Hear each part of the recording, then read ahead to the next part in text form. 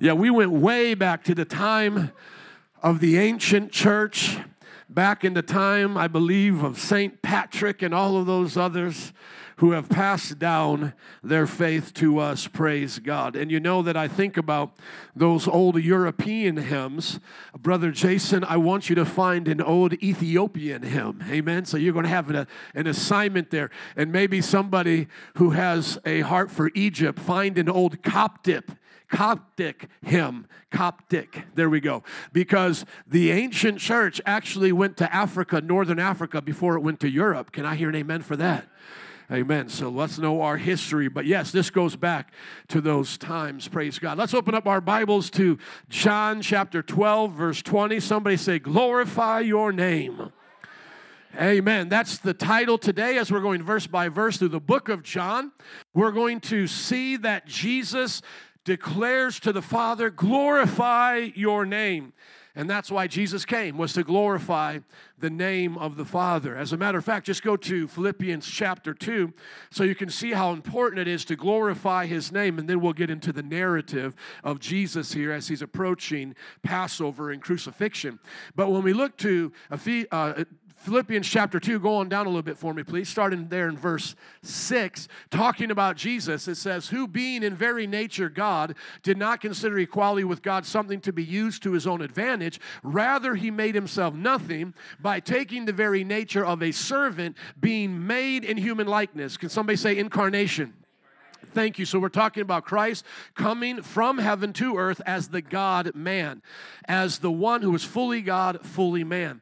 Now, if you look at verse 8, it says, and being found in appearance as a man, he humbled himself by becoming obedient to death, even death on the cross. And that's what's going to be coming up in the book of John here pretty soon. But now look at this, verse 9. Therefore, God exalted him to the highest place and gave him the name that is above every name, that at the name of what?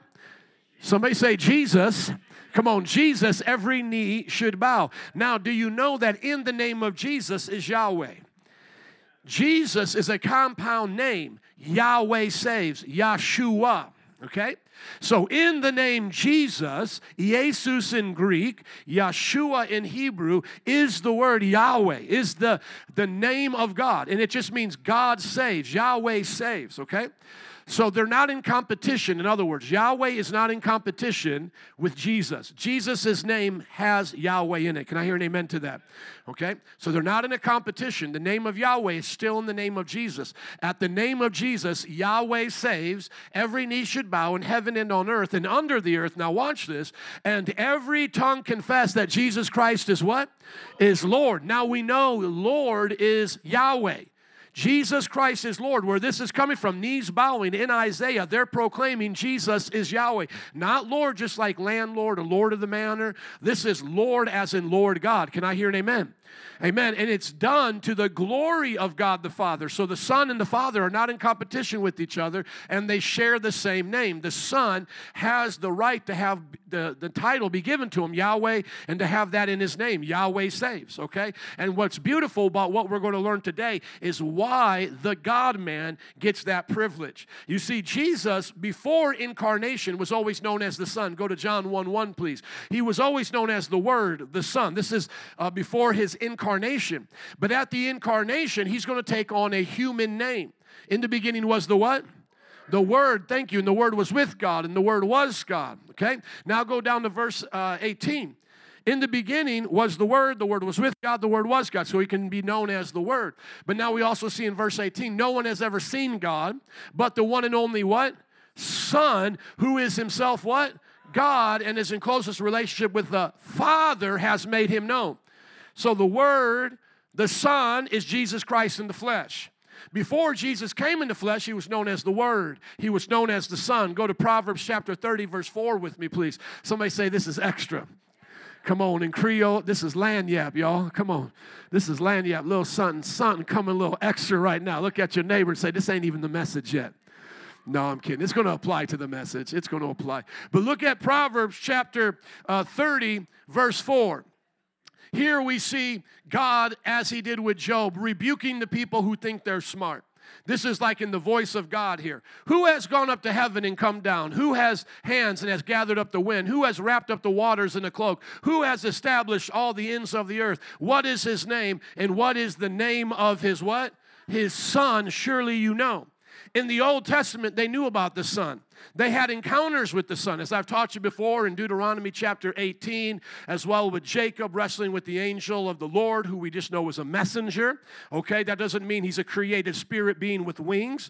Angel simply means messenger. So the Son has been the messenger of the Father since moment one, as we read in John 1:18. No one's actually interacted with the Father. Whenever they saw Yahweh, whenever they saw God at the burning bush or face to face like with Abraham, it's always the Son. Can I hear an amen? Amen. But now notice as we get to John chapter 13, or John chapter 12 rather, John chapter 12, verse 28, this is going to be the title for our message in the heart and the meat of it. It says, Father, glorify your name. Father, glorify your name. The name of the Father is glorified in Jesus Christ. And we need to make sure that we glorify the Father in all that we do. Amen? And we do that by glorifying Jesus. When we glorify Jesus, Yeshua saves, we're glorifying the Father. Amen? I just wanted to give you guys a little extra. Now let's get to the narrative here. John chapter 12, verse 20. Now there were some Greeks among those who went up to worship at the festival. They came to Philip, who was from Bethesda in Galilee, with a request. Sir, they said, we would like to see Jesus. Man, if I could get an organist up here right now, we're going to write a new song. We would like to see Jesus. I want to see him, Jesus, Jesus. Who you want to see? I want to see Jesus. Sometimes you think I'm being fake when I do that, but I would be fake if I didn't do that. Can I be honest with you? If I didn't express what was already in my heart, I would be fake. These Greek people came to Jesus and said, came to the disciples and said, we want to see Jesus. That just right there gets me every single time. They came to the disciples and said, we want to see Jesus. I just want to know, is there anybody here today that wants to see Jesus? Is there anybody here that gets a pep in your step when you know now in the new covenant you can see Jesus? You can reach out and touch him, amen? And in the presence of two or three, he's there with us in the church, and he's in our heart, and he's wherever we go, and he never leaves us or forsakes us, amen?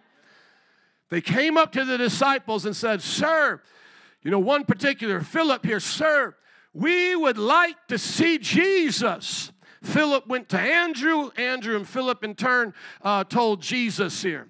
So they're all getting involved in this. They're going to go talk to Jesus. Verse 23, Jesus replied, the hour has come for the Son of Man to be glorified. He just ignores their request. As exciting as it was for these Greek people, probably proselytes, I believe is how you pronounce it, because you can proselytize, and then they're a proselyte.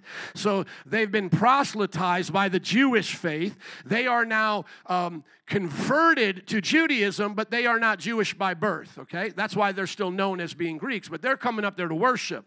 This disproves what we just dealt with yesterday, the racist black Hebrew Israelite cult. Those guys are just something else, man. They are just ornery. I love them, but they need a few spiritual spankings. They really do. And they always get scary. They always just scurry off like little scaredy cats when we come to them. You almost have to beg them to hang around for a while. They act so tough in their boots and in their fringes and all of those things. And they're always suited and booted up and giving each other secret handshakes and stuff. And they shout really loud when they're on microphones. But when you come to talk to them just one-on-one, they can't do that. They all have to surround you as a group. And then once they realize you know more than them or you have more adequate knowledge than your average, person on the street, then they just move on from you. But they always got to make sure they have out their camera to catch one of their moments, so they can clip it and highlight it to make themselves look good. But you notice here that it wasn't based even on nationality, on who God was dealing with. It was based on those who would keep the law. Now, first and foremost, the law was given to the Jewish people. But the Jewish people were able to take in converts. You could convert convert to the Jewish religion from any culture. That's why Moses could marry an Ethiopian, okay? They were commanded not to marry from other nations, but he can marry an Ethiopian, and Joseph in Egypt can marry an Egyptian if they converted to the faith. Can I hear an amen? And I believe that they did. Obviously, Joseph, who's not going to get it on with Potiphar's wife, is not going to marry a pagan. He's not going to marry somebody worshiping false gods. I mean, this man was willing to lay down his life for Jesus, obviously, or God as was revealed to him in the Word at that time. And so we see that the nation didn't even matter back then as long as they came and followed the God of Israel. So we see that this is not a diss towards them. This is not a diss. As a matter of fact, we're going to see in a little bit that Jesus is actually going to hide himself even from the Jewish people by birth. He's on his own mission right now, in other words. But I don't want to move past this and miss the heart of these people coming before the disciples asking to see Jesus. We can never forget how important Jesus is. We can never get to the point where Jesus is just the same old, same old. Like, well, I just go to church and I talk about this man named Jesus and that's just what I do. And, he died on the cross for me and I'm appreciative. That's why I wear a cross. And it becomes superficial. It can never be like that. Imagine what it was like before you became the Christian you are today. Imagine what your life was like and what it felt like to first really meet Jesus and encounter Jesus in the way that you know him now.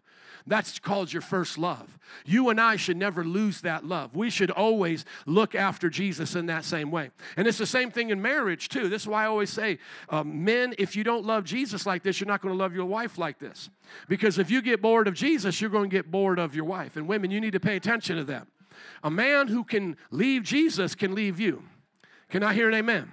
See, not everybody in church is really with Jesus. They just come around and they pretend they're with Jesus, but they're cheating on Jesus, okay? And so you got to get this in your heart. Ladies, and I'm just speaking to you right now as a dude. I'm just telling you, if I ever was not committed to Jesus, the chances I would be committed to my wife is very, very slim. Okay? It's almost impossible. Why? Because I wouldn't understand commitment. I wouldn't understand the hard times, the tough times, the way things go that don't go my way, serving and all of those kinds of things. See, Christianity teaches us that. Christianity teaches a man how to be the bride, and I'm not talking about transgender stuff here, amen? As I always like to say, next time I'm going to get married, I'm the bride, but it's not transgender. It's just to get you to understand, like, we're getting unified with Christ. We're getting unified, and it's not about sex in that way. It's going to be the ultimate pleasure greater than what we can imagine with sex. Sex is just an introduction, an appetizer to what it's going to be like when we in our souls get united to God and dwell with him. Amen? Trust me, you're not going to be missing sex. You're not going to wish you were a Mormon still having sex after you die or a Muslim, okay? When you're in heaven, you're going to realize that sex was just an appetizer to what your relationship with God is. Amen? But you can have it now in God's way. You can use it for glory and bring about, kids and children and these wonderful blessings. But we have to remember there's something greater than that. We're children of God. Amen? And we're meant to be in relationship with God. Now, when you see the desire that these men have, assuming that they're men, is that they want to be with Jesus. They're willing to accept the cultural shame because at that time, it had already been known that Jesus was a troublemaker and that people who would come around Jesus would be put out of the synagogue. And so for them to take on that risk and come and request that's them paying a price. And so my brothers and sisters, may it never become mundane to us to live for Jesus. May it be the opposite of that. May we always have a first love and a strong commitment to God that's always willing to pay the price. Amen? So going now to Jesus' response, it's not that he's dissing them. It's not that he's going to look down on them because they're Greeks or they're not Jewish by birth. No, he's going to teach a parable, a lesson here that's a greater understanding than just Jesus going to every single person that wants to be with him at that time. And this right here will help us all understand why the Holy Spirit needed to be poured out on Pentecost.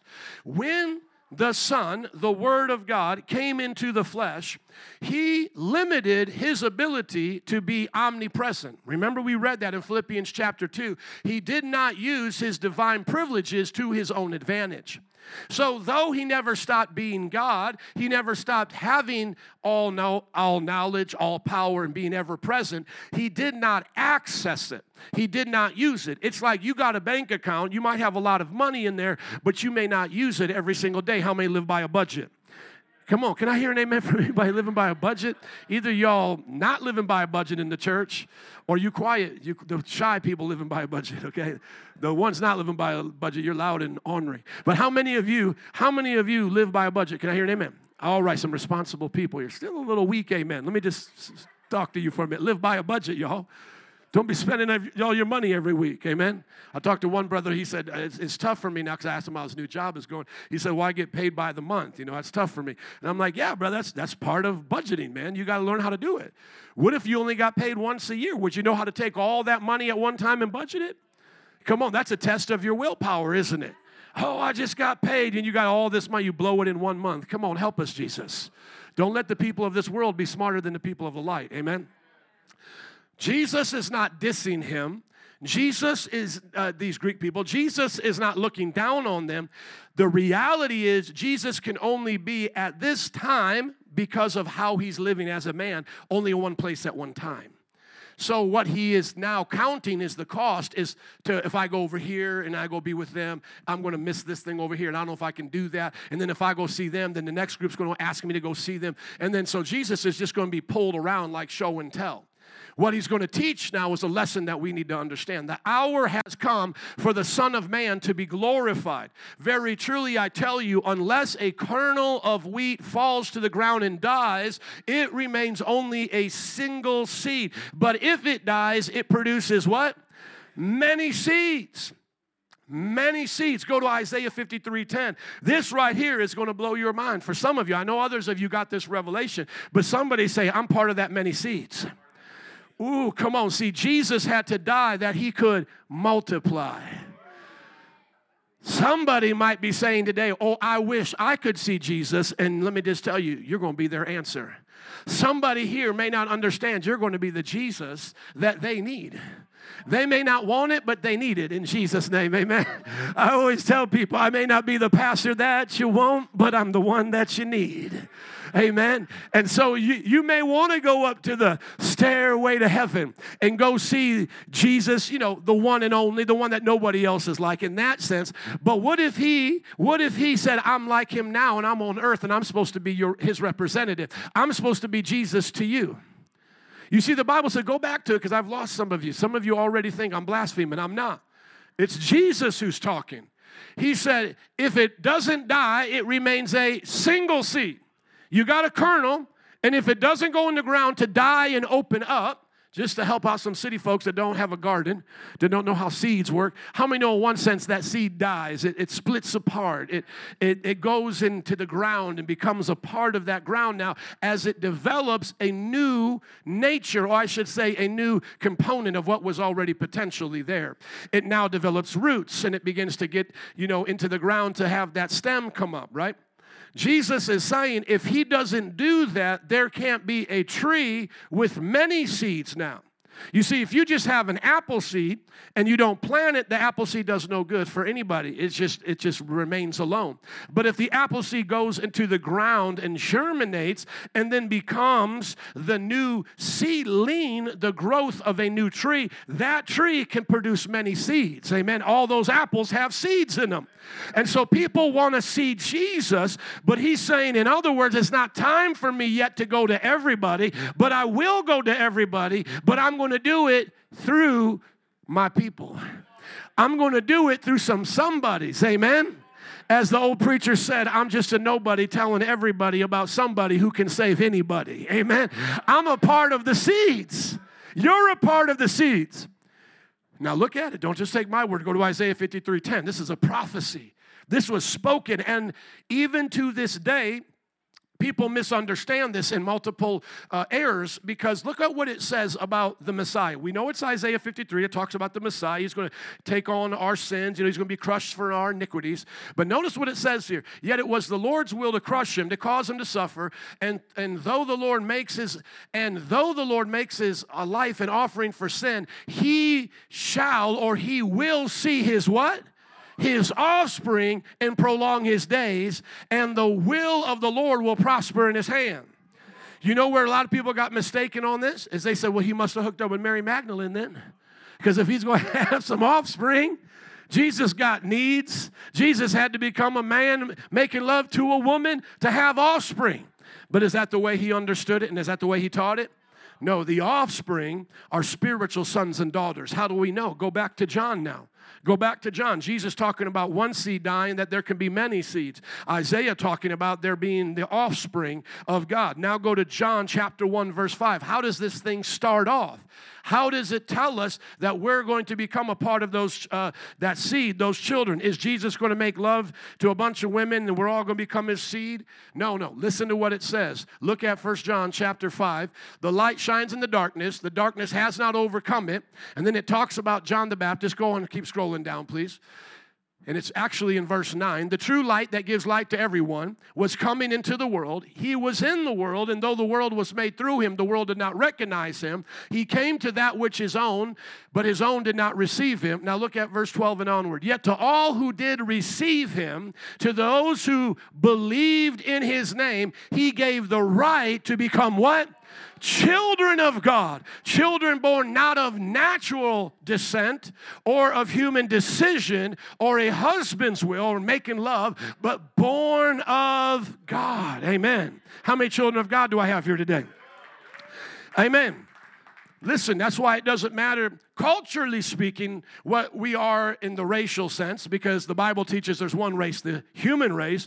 And then when it comes to the spiritual sense, it doesn't matter what we are in our cultural background, because now there's only one race, the God kind of race.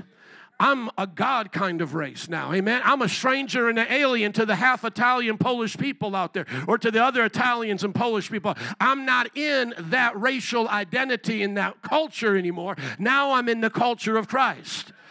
You all get that? So we all either identify with the sinner Adam, we're in the culture of the world through all of those different manifestations, or we come to identify with Jesus Christ as the second Adam, as the reboot to humanity. And that's how we become children of God. Now looking back at that passage in John chapter 12, this is amazing. He says, the hour has come for the Son of Man to be glorified. Oftentimes, people think that Son of Man speaks strictly towards his humanity, and the title Son of God speaks to his divinity. But that's not true. Both of them speak towards each other. The Son of God speaks towards his humanity because he's a son and he's begotten. But he's not begotten in the sense of created. He's eternally coming from the Father. And so when he comes to earth, he demonstrates how he has always come from the Father. So it also speaks to his humanity and what he's going to do for us, the Son title there. But the Son of Man speaks towards his divinity because when they see him, which we'll get to here in a moment in Daniel, he is divine and he is fine. Can I hear an amen? But the situation that rocks Daniel is that he looks just like a man. He looks just like me, but he's getting worship just like God. So the Son of Man also speaks towards his divinity. You're going to see that in just a moment. But it's important to notice why he's using that title. He's using that title because for them, that was the most popular title for the Messiah. The Son of God title was not the most popular. It was used, and David even borrowed it for a while, but he was a type and shadow of Jesus to come and the true Son of God. But there was this idea that one like us, one like a man, would come and accomplish all of these things and do all of these things as a man, and would do it on behalf of humanity. That's why Jews to this day still miss the nature of the Messiah, because they only see the humanity of what the Messiah is supposed to do. They don't understand that for this to be complete, God himself had to provide the lamb. He had to do it in flesh.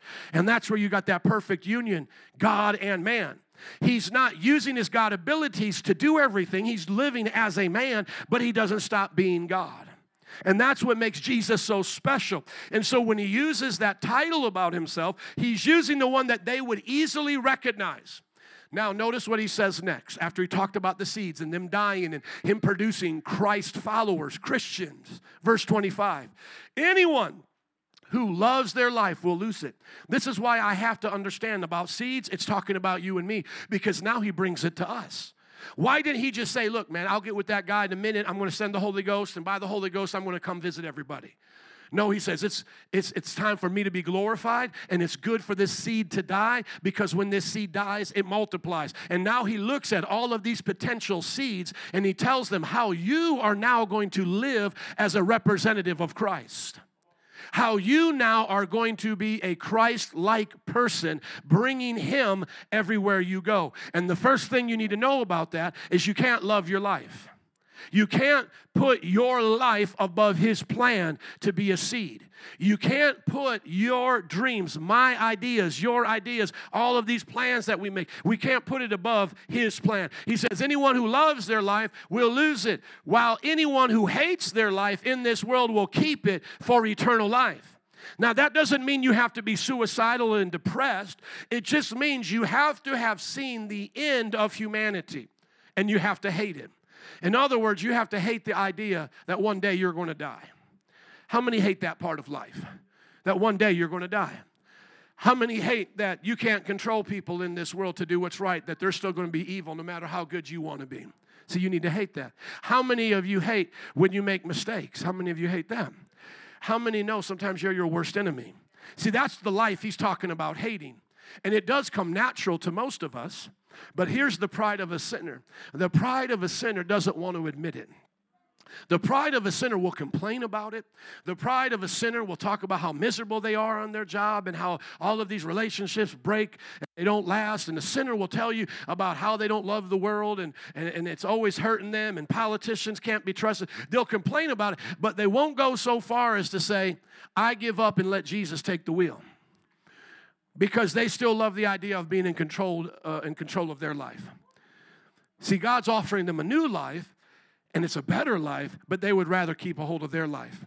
The example that I always give is that example here. If we, have somebody in the church, I say, does anybody have a penny? And then somebody comes up with a penny, and then I'll pull out my credit card, which is worth a lot more than a penny. And then I'll say, hold your hand tight with that penny in it, and then try to get this credit card in that same hand. And you can't do it. You have to let go of what you got to get what God has. You have to let go of what's in your hand to get what's in God's hand. Amen? To get what is in God's hand. And you see, the problem is, as people know it ain't right, they know they can't do a lot with this penny. But whatever they can do, they become prideful over. Maybe they agree with you they're going to die. They understand that the world is wicked. Oh, but they got 10,000, TikTok followers. But it's still just a dirty little penny. Amen? How many know men, all those women you see on TikTok still have to go number 2? Come on. I know it's gross, but put that in your mind and put out pornography. Amen? They're just women. They're just human beings. Are you listening? You look at half of them now, they're made out of plastic and glue and all types of stuff being shot up in them. Amen? And the same thing with these men, these bodybuilder contests, man. I think on Instagram, I watched one for 2 seconds. Now they keep sending them to me, I keep watching all these dudes flexing and all that, man. How many know most of those guys can't even, put on their shirts, man? I was watching this one guy. He needed help to put on his shirt. His arms and his lats were so big. Seriously, he had to have somebody help him every day put on his shirt because he couldn't get it over his head. Now, I know not all of them are like that, but I'm just teasing like that. And then they have to shoot themselves up all these drugs and everything just to get to compete with the next guy, the next guy, the next guy. It's not real. Now, even if you're natty, as they say, even if you're natural, come on, I've got some natural men up in this place. Come on. Even there, don't you know it goes away? I'm inspired by people 50, 60 years old, still, looking good, but it goes away, man. Pray for my father. He had a minor heart attack over the week.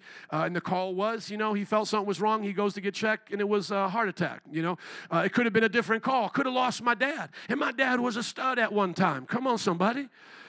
You're all going to die. They're going to die. But you see, like I said, they won't admit it in a way that humbles themselves. Oh, yeah, I'm going to die, but I'm not thinking about it now. I'm thinking about my TikTok followers. The Bible says you got to look at that life and just hate it. And if you're honest with yourself, you already hate it.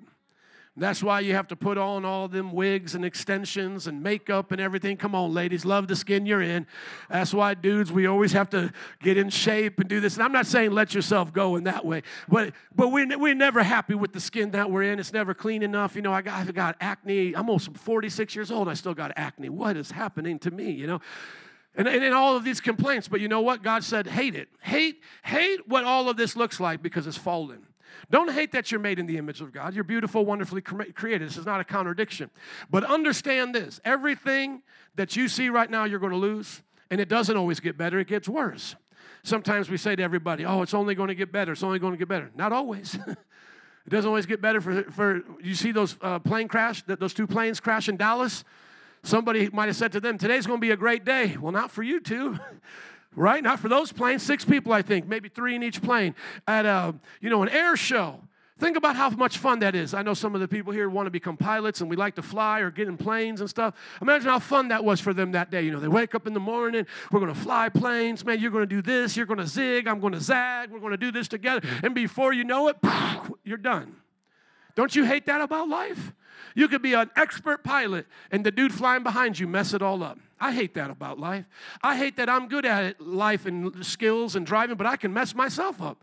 I could die in a car accident tomorrow. See, the Bible says you got to hate this part of life. That idea of what life really is without God. It's hopeless in one sense, is it not?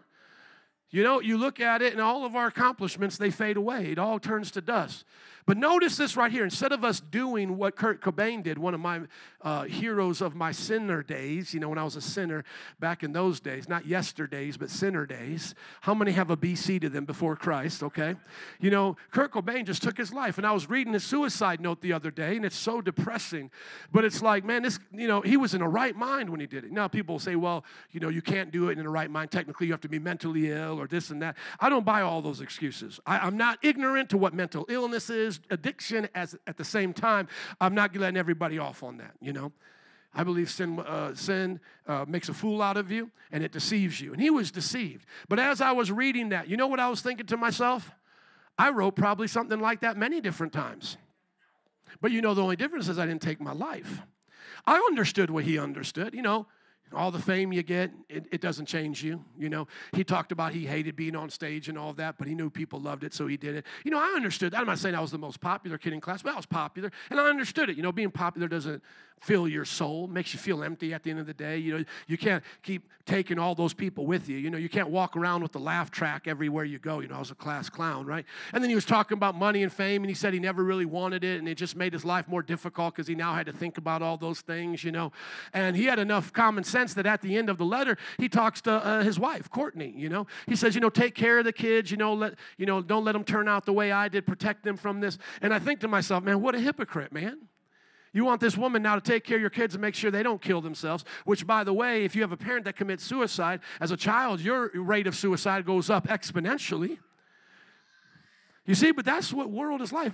That's what the world is like. But yet they don't want Jesus. Rather put a shotgun to their mouth, blow their brains out, than come to Jesus. I'm not saying I'm any better. I'm just saying I'm better off because of Jesus. And I just wish the world today would see there's a solution to this mess. There's a solution. You don't have to keep up with the Kardashians. Keep up with Jesus, amen? You don't have to compete for followers. Man, follow Jesus. You don't have to worry about what's going on Facebook. Put your face in his book. I know they get old, but you can say amen to these preacher jokes up here. That's how you're supposed to live. That's how I'm supposed to live. And it doesn't matter how many times I beautify this body, put clothes on this body. Man, it's going to die. But Jesus is going to take me to be in his presence, amen? Where I never die, where I live forever, where I get to have the joy of his presence all the days of my eternal life. But we don't, I just say as humanity, we don't want it. If we can't see it, touch it, taste it, smell it, snort it, shoot it up, put it on Facebook. If we can't do that, then we don't want it. And I just feel sorry for this world. I do. Because I used to think just like them, man. I used to think just like them. Now I realize it was a mirage. I hate that part of life. My worst nightmare, I had a nightmare the other day that I was turning my back on Jesus, man. Whew, it was a nightmare. I was in that room before I was going to preach trying to convince myself I still believe in God. And I was like, dear Lord, that's a nightmare. Some of y'all wonder how real that dream's going to come about. It won't come about in Jesus' name, okay? But I just thought to myself, like a world without God. You get up. And the light's on, the sun is out. You're not in darkness anymore. And I could see the world clearly. I'm like, what am I going to replace him with? I don't believe in him no more. What do I believe in now? I don't believe in nothing now. Well, that's the way you're supposed to be. It's just be brave, face the world of nothingness. Man, to hell with that. Well, you need a crutch. Yeah, I need a crutch. I need Jesus if you didn't know that. And so do you. The prideful act like they're better than us. Well, I don't need him like you all need him. I'm not religious. Man, you're just stupid. You're just stupid. That's the only difference. I know that I need them. It's just, like the person you hang out with, man, they're broke, busted, and disgusted, but they don't want to tell you, They don't want to tell you. They're faking and all that. And then you got to ask them, man, can I help you? No, man, everything's okay. And then you get real with them, man, come on, be honest with me. Yeah, I lost my job. I'm not doing so good. Can you help me out? You know what I'm saying, man? That's just pride. The world acting like they don't need Jesus. That's just pride. Oh, I'm just going to go on doing what I'm doing. Look at this person. They don't have God, and they turned out all right. No, it's just a lie. It's a facade. Did they find a way to beat death? No, man, they didn't find nothing of the sort. All they are doing is pretending that grave is not going to call their name. And it will. And here's the thing. After that grave calls their name, God's calling them up to judgment. Because you didn't get here by accident. This is not here by accident. This is a life that you were given to live for Jesus. And you should look at the way it's been done and say, I don't like it. So the Bible says this, anyone who loves their life, you just want to hold on to it, you're going to lose it. If you look at your life and go, man, without God in my life, I hate this world. I don't want anything to do with it. God says you can keep life and you'll have it for eternity. Whoever serves me must follow me, and where I am, my servant also will be. My Father will honor the one who serves me. Somebody say, serve Jesus. Amen. See, we serve Jesus. And that's where now you get to the next group of people who will say everything right. They'll go, you know what? I agree with you, Pastor. Life without God is meaningless, and Jesus is the Son of God, and He's the right way to go. There's no other way to heaven except by Him. They'll say all of that with you. But then if you ask them, do you serve Jesus? They'll look at you like you're crazy. And then they'll repeat themselves. Oh, I love Him. I didn't ask you if you love Him. I asked Him if you serve Him. I'm asking you if you serve Him. Oh, well, I go to church. I didn't ask you if you just go to church. I asked you if you serve Him. You see, serving Jesus, it's not just showing up once a week, cracking open your Bible. It's not just something you do every now and then. Serving Jesus is a lifestyle. Serving Jesus is what you do when you get up in the morning and say, thank you, Jesus, for this day. How may I serve you? You come to Jesus. Hallelujah. Come on. We just went to a nice restaurant, me and this couple over here, and they came at us like this. They had that kind of servant heart at that restaurant. How may I serve you? What can I do for you? How can I stuff you full of food until you don't want anymore? Amen. This is how I come to Jesus every morning. Jesus, how may I serve you? How may I serve you, Jesus? May I take your order today, Jesus? How do you want me to serve you on my job, Jesus? How do you want me to serve you in my family? How do you want me to express your love today, Jesus? How may I serve you? That's every day with Jesus. And you know what? I'll say it like this. I would rather serve Jesus than reign with the devil. People say it all the time, as the sinner says. They say, I would rather reign in hell than serve in heaven. No, brother or sister, you don't want that. Let's test it right now. Let's start setting parts of your body on fire and see how you like it. Because nobody in hell is having a party. When I talk to the most wicked of wicked people, and I meet them all the time, Satanists and so forth, and when I talk to them, they have this idea of what hell is according to some cartoon they saw or whatever happened on a horror show or something. Like they think there's two equal powers going back and forth, good and evil, and then we're going to be on the good side of things having our time, and they're going to be on the bad side of things having their time. Kind of like, even like Halloween, some just want to dress up like superheroes, Bible characters do their thing. Others want to be witches and warlocks, but both got candy, both got to do what they want. That's the devil's lie. I said that's the devil's lie. Can I hear an amen from this church? The devil's lying to them because the devil knows when he is punished, there will be no party. Outer darkness, aloneness, isolation.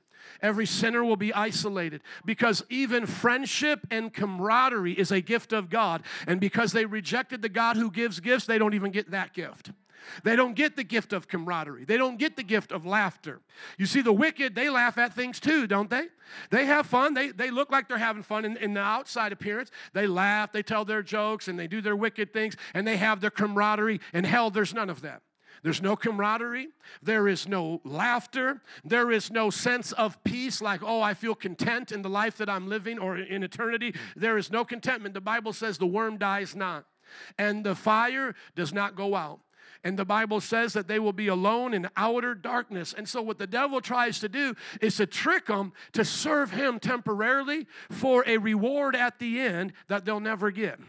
And yet, now watch this. Everybody get this. The story of Job, what does it teach us? That God says serving me is worth even you losing everything. You see, Satan has to bribe people to serve him. Jesus tells you serving me is going to cost you suffering. Think about it.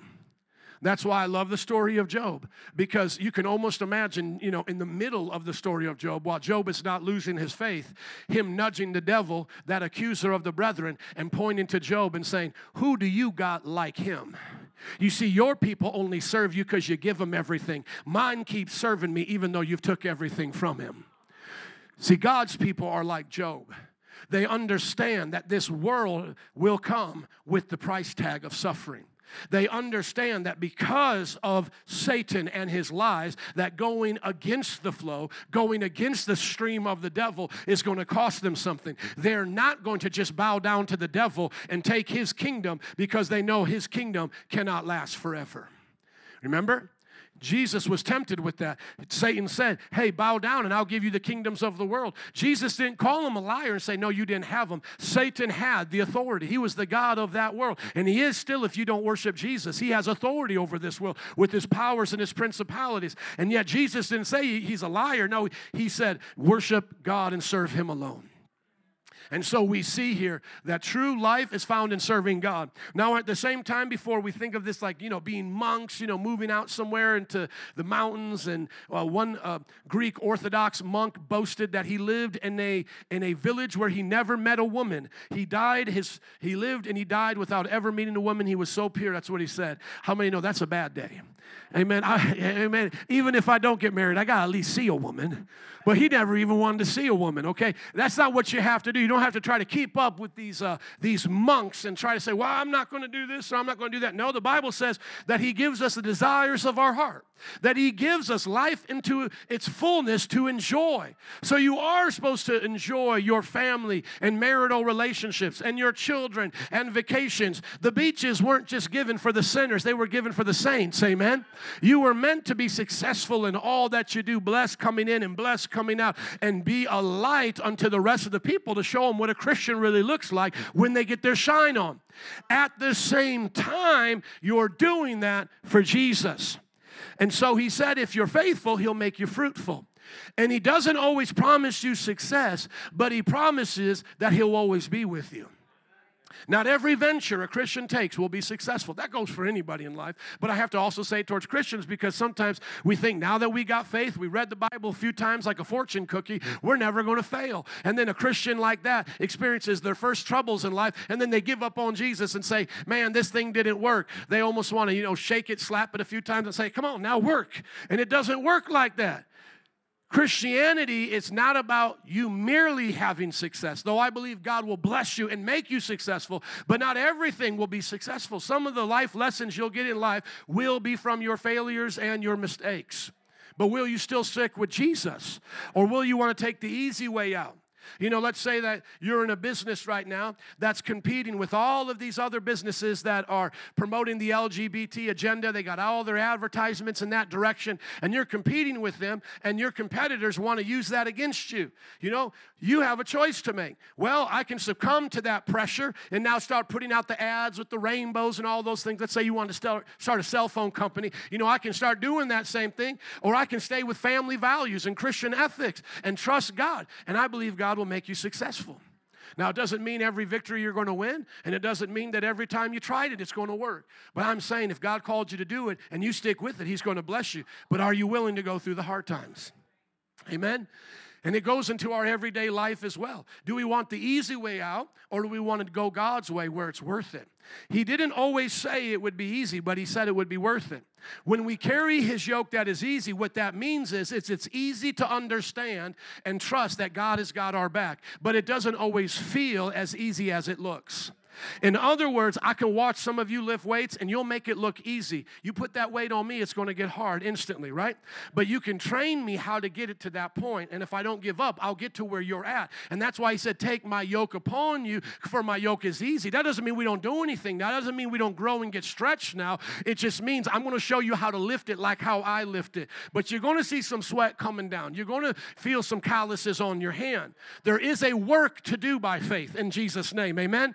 Faith is not without works. Faith without works is dead. True faith has works. Amen? Amen. So then he says, whoever serves me must follow me. And where I am, my servant will also be. My Father will honor the one who serves me. And it's so beautiful to think about that because now we get to be where he's at. When you serve Jesus, you get to be in the Father's house and have the relationship with him. I remember growing up and having a relationship with my pastor because my dad served in the church. And because of that, I got to get close to the man of God, the woman of God, and I got to understand how they do things, and I got to learn from them. Same thing in Bible college. As the professors began to have relationships with students, they made themselves available to everybody, but they bent over backwards for those that were servants in the school, and they always wanted to make sure that they made time for them first because they saw the efforts that they were putting in. Can I hear somebody say favor? Come on, favor ain't fair. Amen. But you can be favored if you do what the other person does. It's not fair in the sense of you don't get bumped up the same way. You're going to get leapfrogged. And then people are going to look at you going, well, that's not fair. But it's because of favor. Favor isn't fair in that way. But if someone will do what you did, they'll get favored in the same way. See, God says in that way it's fair. Everybody has a chance to be blessed. But when the blessings come out, it doesn't look fair to the world.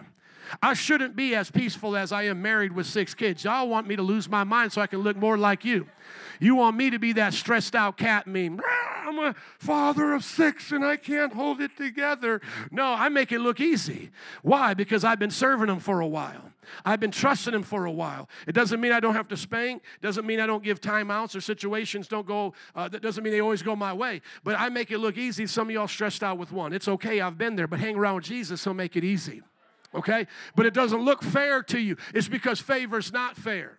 It's because I've been walking with him this long and now he favors me this way. If you want the leapfrogs of parenting like I have had, do what I did and hang out with him. Amen? Be around Jesus, because today's testimony of parents always needing a glass of wine, always being stressed out, that's not godly. You need to learn how to soar on the wind like an eagle instead of hanging around chickens. Amen? And so you might look at the eagle as a chicken and go, well, that's not fair. Well, get born again as an eagle and learn how to fly like one. Amen? Don't let chickens keep you on the ground where they're at. And chickens walk in their own feces. My grandfather used to have a chicken coop. It's always got feces on the ground because they just walk in their own feces. Don't be where the chickens are. Be where the eagles are. Don't say it's not fair. Just do what they did in Jesus' name. Amen? So I get to be where the Father's now. You get to be where the Father's at. How many of you serving Jesus today? Amen. Now Jesus is going to tell us what it's going to cost him, because some people think that when Jesus went to the cross, it didn't cost him anything, that he's going to be there kind of faking it. No. When Jesus took on flesh, as we're learning in Hebrews, the second service passage we're going through, he felt what we felt. And now he tells you what he's feeling. My soul is troubled. How many know that would trouble you knowing what's coming ahead? My soul is troubled. You know, he's feeling nervous. He's feeling queasy. He's feeling the butterflies in his stomach. He understood what was about ready to come. You might even say he's feeling fear. Okay, all of these things are coming upon him. That's what I think is in the word troubled. My soul is troubled. And what shall I say? Father, save me from this hour? No, it was for this very reason I came to this hour. Father, say it with me. Father, glorify your name. Some of y'all need to look at the troubles that you're facing right now and say, Lord, I'm not even praying that you take these troubles away because you brought me here for this battle. I pray right now you give me strength to win the battle. It's for this reason you brought me here.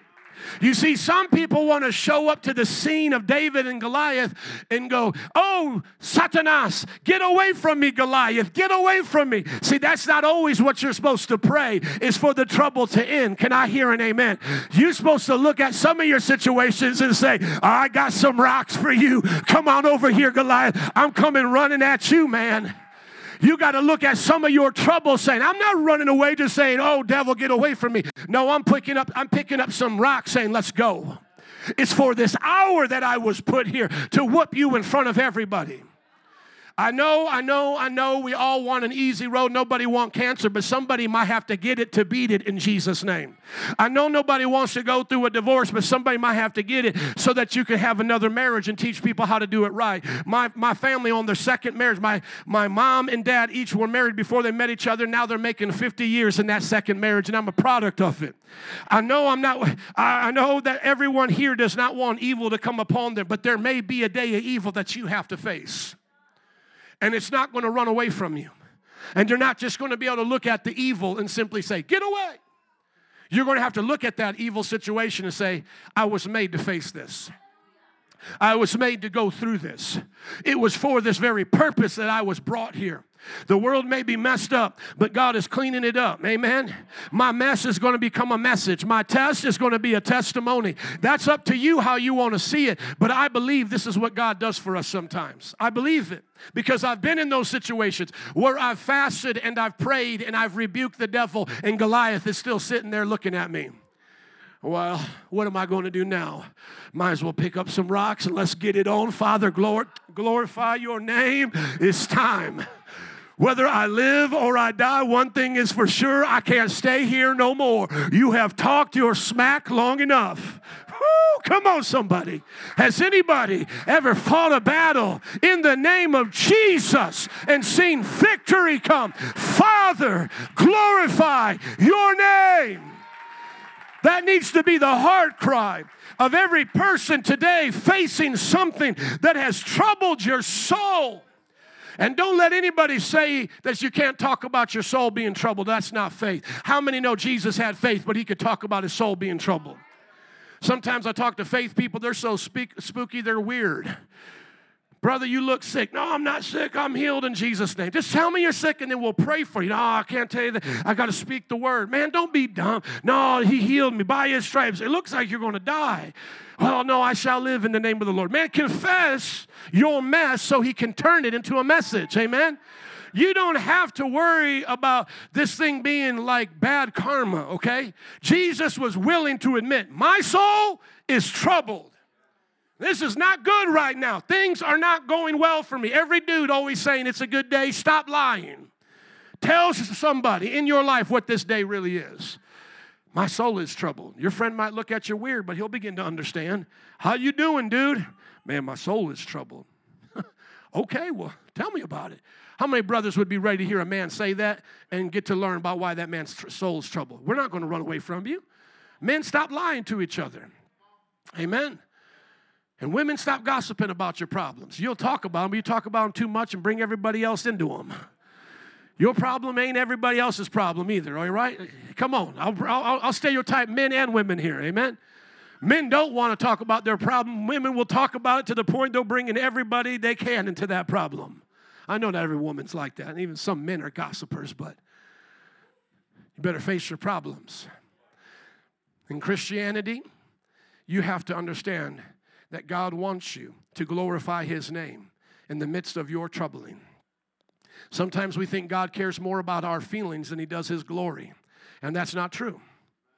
I know some of you want to have a pity patty party, you know. Well, it's not fair. It's not fair. It doesn't matter if it's fair right now. You have a choice. Are you going to go through your troubles and glorify his name, or are you going to be a shame to his name, you know? Are you going to be an embarrassment to the name of Christ? You're going to be a proverb. You're going to be a lesson one way or the other, either of a testimony of faith and an overcomer or somebody who got defeated that God's going to point to and say, don't be like that one. Why do you think Judas is in the Bible? So we can point to him and say, don't be like that one. And then people get mad in the church. Just be happy I don't name your name like the Bible names your name. Amen? But I'll certainly point you out to your friends that they ask me, well, what do you think about so-and-so? We don't see him anymore. Don't be like them. Be like this one. Amen? Because God's not looking for quitters. God's not looking for people that just are fair weather friends. You're only a friend to Jesus when it goes your way. You were shouting being Jesus' best friend when you got a new job. You were shouting being Jesus' best friend when you got married, so forth and so on. Now that you got to suffer for his name, you the first one out? Come on now. God have mercy. That's not what he made us for. He made us to glorify his name. That's why we should all say, whether by life or by death, I belong to Jesus. That's why I got it prepared, and I may be sadistic in some way, but I already got it prepared if those terrorists ever get me. This is what I'm going to say to them. By God's grace, may I utter these words. I'm going to say, listen here, boys, listen here. I love God more than you love your Allah, so let's get it on. I'm ready to meet him. You understand? That's what I'm going to say to him. I love my God more than you love your Allah. Let's do it now. I'm going to meet him. What can you do to that man? You can just test his words. Now, you can torture him, string him up, behead him, but he just told us he loves his God as much as I love mine more. He said he's ready to meet him. What do I have on that guy now? Are you listening to me? Fear should have no hold on us. I'm here to glorify his name. Let's go. What do you want to do? Let's do it. I'm not denouncing him. I'm not turning my back on him. He's brought me through too much. He's been my best friend too many times. You can't tell it like I can what he's done for me. And so right now, let's go. I'm ready to meet him. Send me to heaven. Send me with the reward. Amen. Because listen, you have to have that kind of a testimony that you know him like that. You can't say that just to be sassy. I'm not trying to come up with the cool Tom Cruise line or something. I'm telling you, I'm saying that because I know that's what I depend upon. I depend upon Jesus to carry me through from this life to the next life. I have not been playing make-believe here. Father, glorify your name. It wasn't my choice to have cancer, but if I have to go out that way, I'm going to go out glorifying your name. That's how my aunt went out. She saw people healed. She always prayed for people, and I've told you the story before, but she died of cancer. But you know what? She glorified his name all the way there, all the way to heaven, because she never stopped believing in who Jesus was. Then a voice came from heaven, said, I have glorified it. I love the Father. He says, Father, glorify your name. I have glorified it and will glorify it again. Woo! I love the Father just coming right out like that. The crowd that was there heard it and said, man, it thundered. That's why we sometimes say God's voice is like thunder. Others said it must have been an angel that spoke to him. Jesus said, this voice was for your benefit, not mine. I already know him. Now is the time for judgment on this world. Now the prince of this world will be driven out. See, his soul being troubled had a purpose. There was a purpose in his pain. By him going through this, he was going to bring salvation. Verse 32, and I, when I am lifted up from the earth, will draw all people to myself. Not just Jewish people, not just good church-going people, but all people. For God so loved the world. Hallelujah. He said this to show the kind of death he was going to die. He knew it was going to be on a cross, and he was going to be lifted up for the world to see. Whoever was on keys today, would you come, please? In closing, the crowd spoke up. We have heard from the law that the Messiah will remain forever. So how can you say the Son of Man must be lifted up? Who is this Son of Man? Go quickly to Daniel chapter 7. Verse 13. Remember we talked about last week the consideration of their confusion. You can't blame them. When you consider why they would be confused, it's not blameworthy. But the problem with the Jew was at this time, especially the Jewish leaders, is they weren't listening. They didn't hear what Jesus was saying. See, notice in their prophecy, in my night I looked up, Daniel speaking here, and there before me was one like the Son of Man. Coming with the clouds of heaven, he approached the Ancient of Days, that's the Father, and was led into his presence. He was given authority, glory, and sovereign power. All nations and peoples of every language worshiped him. His dominion is an everlasting dominion that will not pass away. And his kingdom is one that will never be destroyed. Now going back to John, do you understand their confusion again here? As we talked about it last week, they're reading those scriptures going, how are you the Messiah, the one that is supposed to rule and reign and never be destroyed? How are you supposed to be the Messiah, and yet you keep telling us you're going to die? You keep telling us you're going to die. What is going on with that? But did he not explain to them just in a few verses earlier? If a seed does not die, it remains alone. He's teaching them, but they're not hearing. By God's grace, when I come back to this passage, you'll see that by this time God is now even judging them and not even allowing them to see anymore because they've become so hard-hearted. But he's explaining it to them. We've heard from the law that when the Messiah comes, he's going to remain forever. How are you going to die and be lifted up on a cross? Who is this Son of Man? Jesus said in verse 35, you are going to have the light just a little while longer. Walk while you have the light. lest darkness overtake you. And notice I take the King James here from the NIV, over the NIV. Shouldn't be with the word before. It should be lest darkness overtake you. Whoever walks in the dark does not know where they are going. Believe in the light while you have the light, so that you might become children of the what? The light.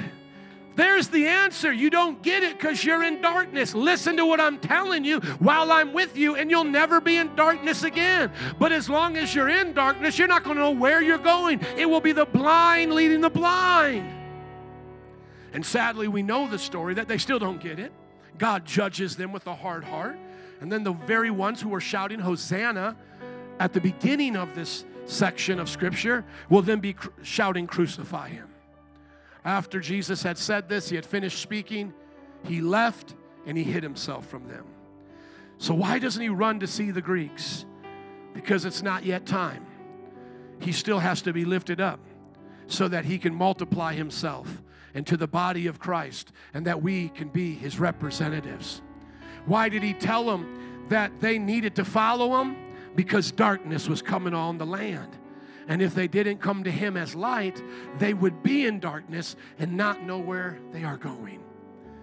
Have you debated with people in our culture about God, and yet you realize real quickly that it doesn't work very well? Why? Because they're in darkness. It's like you're trying to describe to a blind man what the Navy Pier, Ferris wheel looks like. They don't know. They can't see it. So you don't get mad at a blind man for being blind. You help him to see. You can't argue a blind man into sight. You need to fix the blindness. Jesus is telling us this is what they need to do first. They need to become children of light. And so my encouragement to you would be, as you talk to your friends and family who are not yet in the things of God yet, get them to look at their life and the things that they hate, and point them to a Jesus that says, I hate those same things, but I want to give life to you that never leaves. And then show them it's because of darkness that life now has these terrible situations. And then for those of you here today, if you're still in the darkness, repent. Ask Jesus to come into your heart so that you can enter into the light. How many, now that you've been in the light of Jesus Christ, you just see things differently? How many can now say what the old timers used to say, I once was blind, but now I see? You just see things differently. It's because you're in the light. It's because it makes sense to you now. It's because God has changed your heart. And so we can't change sinners into saints without God doing the internal work. Well, we never can do it, but you get my point. The Bible says we're supposed to preach his message, but we can never see, I should say, a sinner become a saint unless they ask God to change their heart. Can we pray today for that to happen so that he can glorify his name? Band and altar workers, would you come? We'll stand in just a moment, a congregation, but as they come forward, we're just going to pray where we're at. Father, I ask you to search our hearts. If there's anybody here that doesn't yet know you, that they're still in darkness, that they would repent of their sins and be born again, come into the light. Father, in Jesus' name, right now, would you speak to hearts? Right now, if you've been blind and you want to see, ask Jesus to give you spiritual eyes so you can see his truth. And those of you who have already been Christians but have been discouraged by the troubles that you're facing, would you right now say, Father, glorify your name in this situation, and pray it out right now. Father, glorify your name in my finances, in my marriage, on my job, in my health. And if you came here today and you want to get into the light of Christ and be a part of shining for Jesus, glorifying the Father, would you stand up with me now and give him praise as we say amen? Come on, somebody give him praise and say amen. Do it, Father, in the name of Jesus. If you came here today and you need prayer to accept Christ into your heart, these prayer workers are up here. We're going to dismiss and worship.